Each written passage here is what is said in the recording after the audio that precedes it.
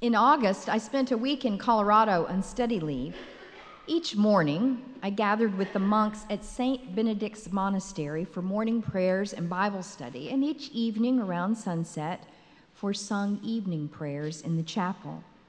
During the day, I mostly stayed inside my cabin studying, but one afternoon I asked Julie, who managed the cabins, if she could direct me to a place where I might take a walk in the woods, someplace safe, I said, so that I didn't feel alone and in danger walking as a single person. Oh, she said, I know just the place, the perfect hike, not too remote.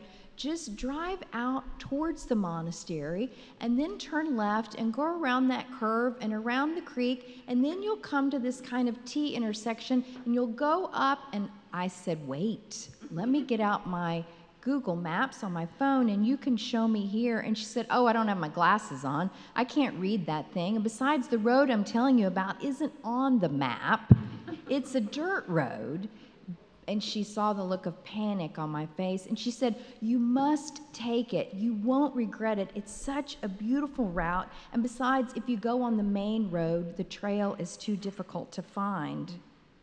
Well, I mustered my courage, and I turned on a dirt road, and I went uphill, and it was gorgeous, but I was terrified. What if this wasn't the right road? What if I turned too soon or too late? What if there was a drop-off over a cliff? What if I was on private property? What if someone was hunting? What if I couldn't find my way back? And about this time, the road dumped me right back into the main highway. So I wonder about Abraham and Sarah. When they were given this direction by God, which was go, what were they thinking? Today's scripture lesson tells us that when Abraham was told by God to go, he fell on his face. Was he quaking in fear? Was he stunned that God was still pestering him to go on a walk? Couldn't God find someone better suited to be the father of a nation? After all, it's the third time that God has come to Abraham and Sarah, inviting them into some kind of divine partnership with God. We know that the first time they did pack up their belongings in their home, they rounded up their livestock, and they journeyed from present-day Turkey, from Haran, down to present-day Israel, to the land of Canaan. It was about a 500-mile journey, and can you imagine how long that would take in antiquity when you were traveling with your sheep and your camels? They got lost a time or two. The route was circuitous. They took a few wrong turns, and life did not appear to be all that God promised it would be. God had promised to make of them a nation more numerous than the stars. And still, they are without a child. And they are almost ready to start drawing on their Social Security. God's promise feels vacant and highly unlikely. In the novel Overstory by Richard Powers, there is a character named Olivia who is also sent on a journey without maps. Olivia is studying for her final exams in her senior year of college. She's a strong student and knows that she can easily coast now and graduate and get a great job, but she has also become quite distracted in college by partying and abuse of substances. One night, she's particularly bleary-eyed. She steps out of the shower. She grabs the lamp. She's electrocuted. She's gone. And when she awakens, everything in her life feels different. This near-death experience turns her completely around. She completely loses interest in school. She drops out. She doesn't even finish final exams, and she starts driving west in her car, unsure at first why she's even going there, but eventually it comes clear to her that she is somehow called to join the environmental movement to save the forest out west. She calls her mom and dad. She explains she's not coming home for Christmas. She's not going to finish finals. She's not going to graduate. And you can hear the angst in mom and dad's voice. They plead with her to go back to school, to finish. And she wonders in the back of her mind why her mom and dad want her to return to a life of drugs and partying and risky behavior, when now, for the first time in her life, she feels like she has a purpose and a mission, meaning and joy. Barbara Brown Taylor says that we often wish that our lives were like a train, but more often life is like a sailboat. We'd like to just go from point A to point B, full speed ahead, but we tack around in the water, bobbing too slowly, meandering from here to there, unsure when and how we will actually arrive. Abraham and Sarah, they represent every single one of us who has ever embarked on a journey but been unsure about the outcome. Someone has said that faith is not belief without proof, but obedience without reservation. So how do we find the courage to risk our own lives and follow God? I remember when I graduated from the University of Texas and went home and announced to my parents that I would be going to graduate school in Connecticut. They were not thrilled, and that is putting it mildly. They were worried that their daughter could never support herself as a minister. They didn't want me to go into debt, and they didn't want me to, God forbid, leave the Lone Star State. After all, if one needed to study theology, there were plenty of good schools in Texas. I was afraid. What if they were right? And days before I left on that 1,700-mile trip in my bright orange car, I was notified by mail that my student loan application had been denied. Looking back on that drive to the east, what I remember most is my friend Laura Matheson.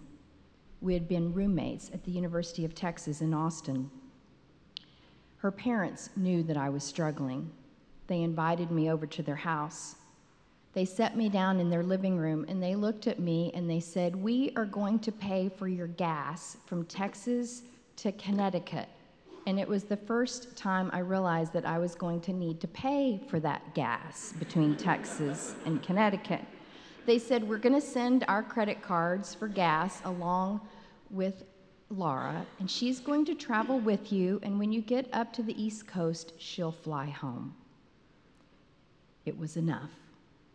Though I was still afraid, it was enough to know that they believed in me, and Laura made that trek with me every year for 3 years.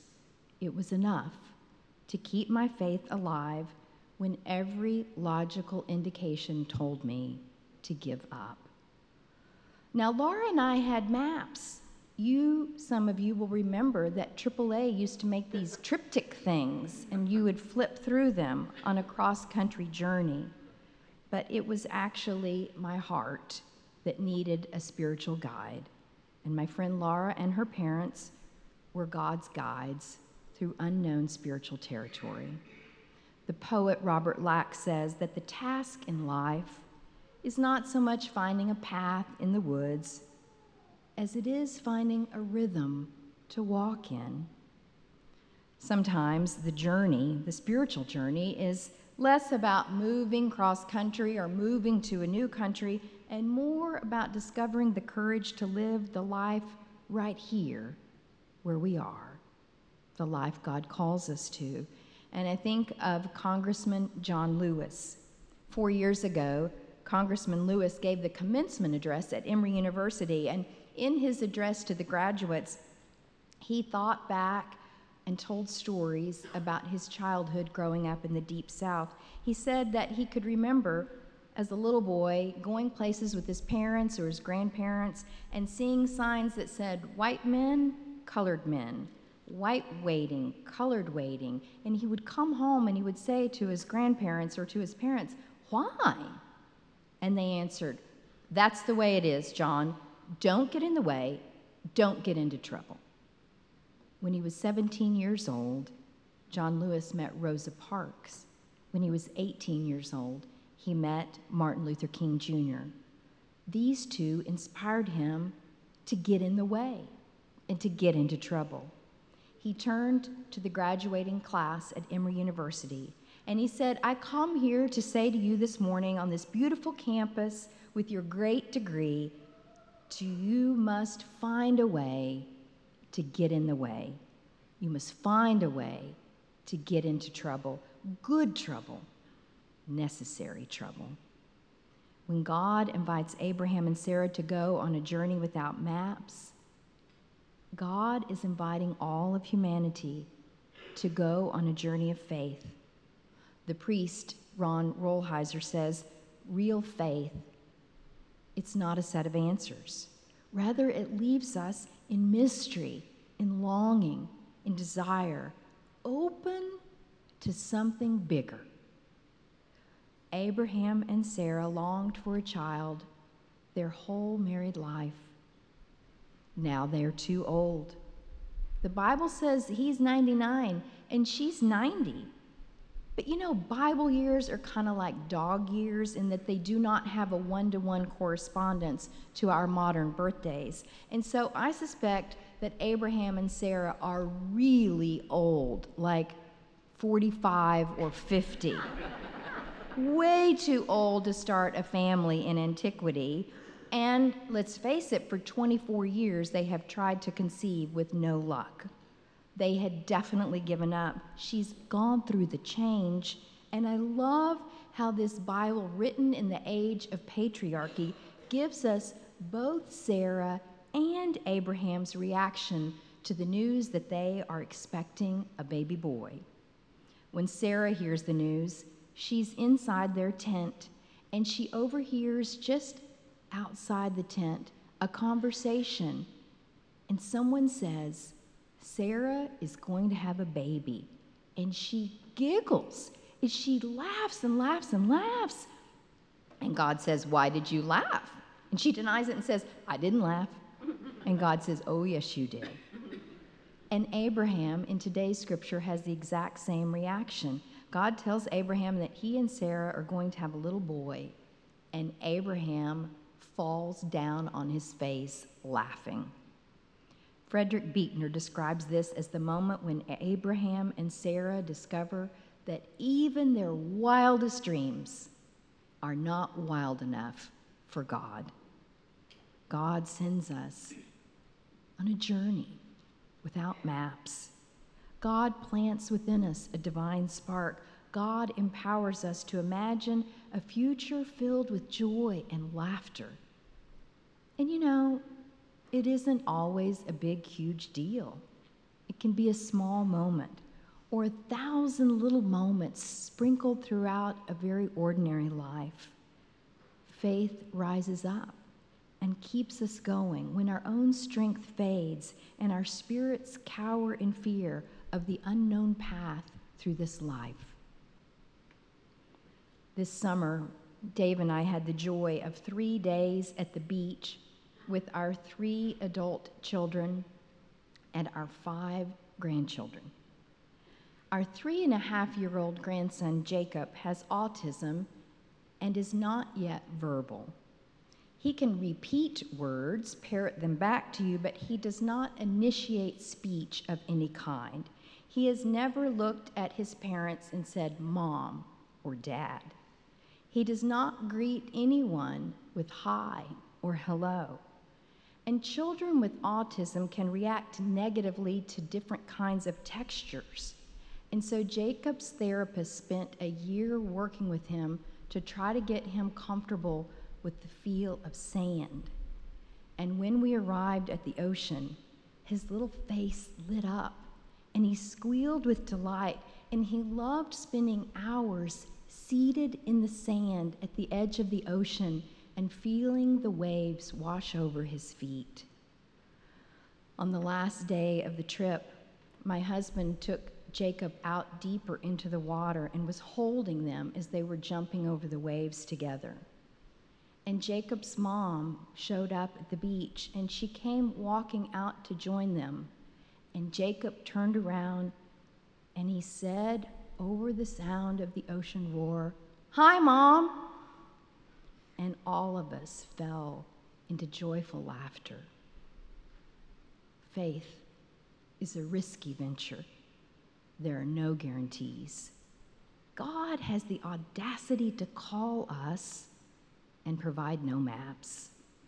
But if we recoil in fear and play it safe, we may miss the raucous laughter that comes when God surprises us with the miracle of human love. Where is God calling you to go?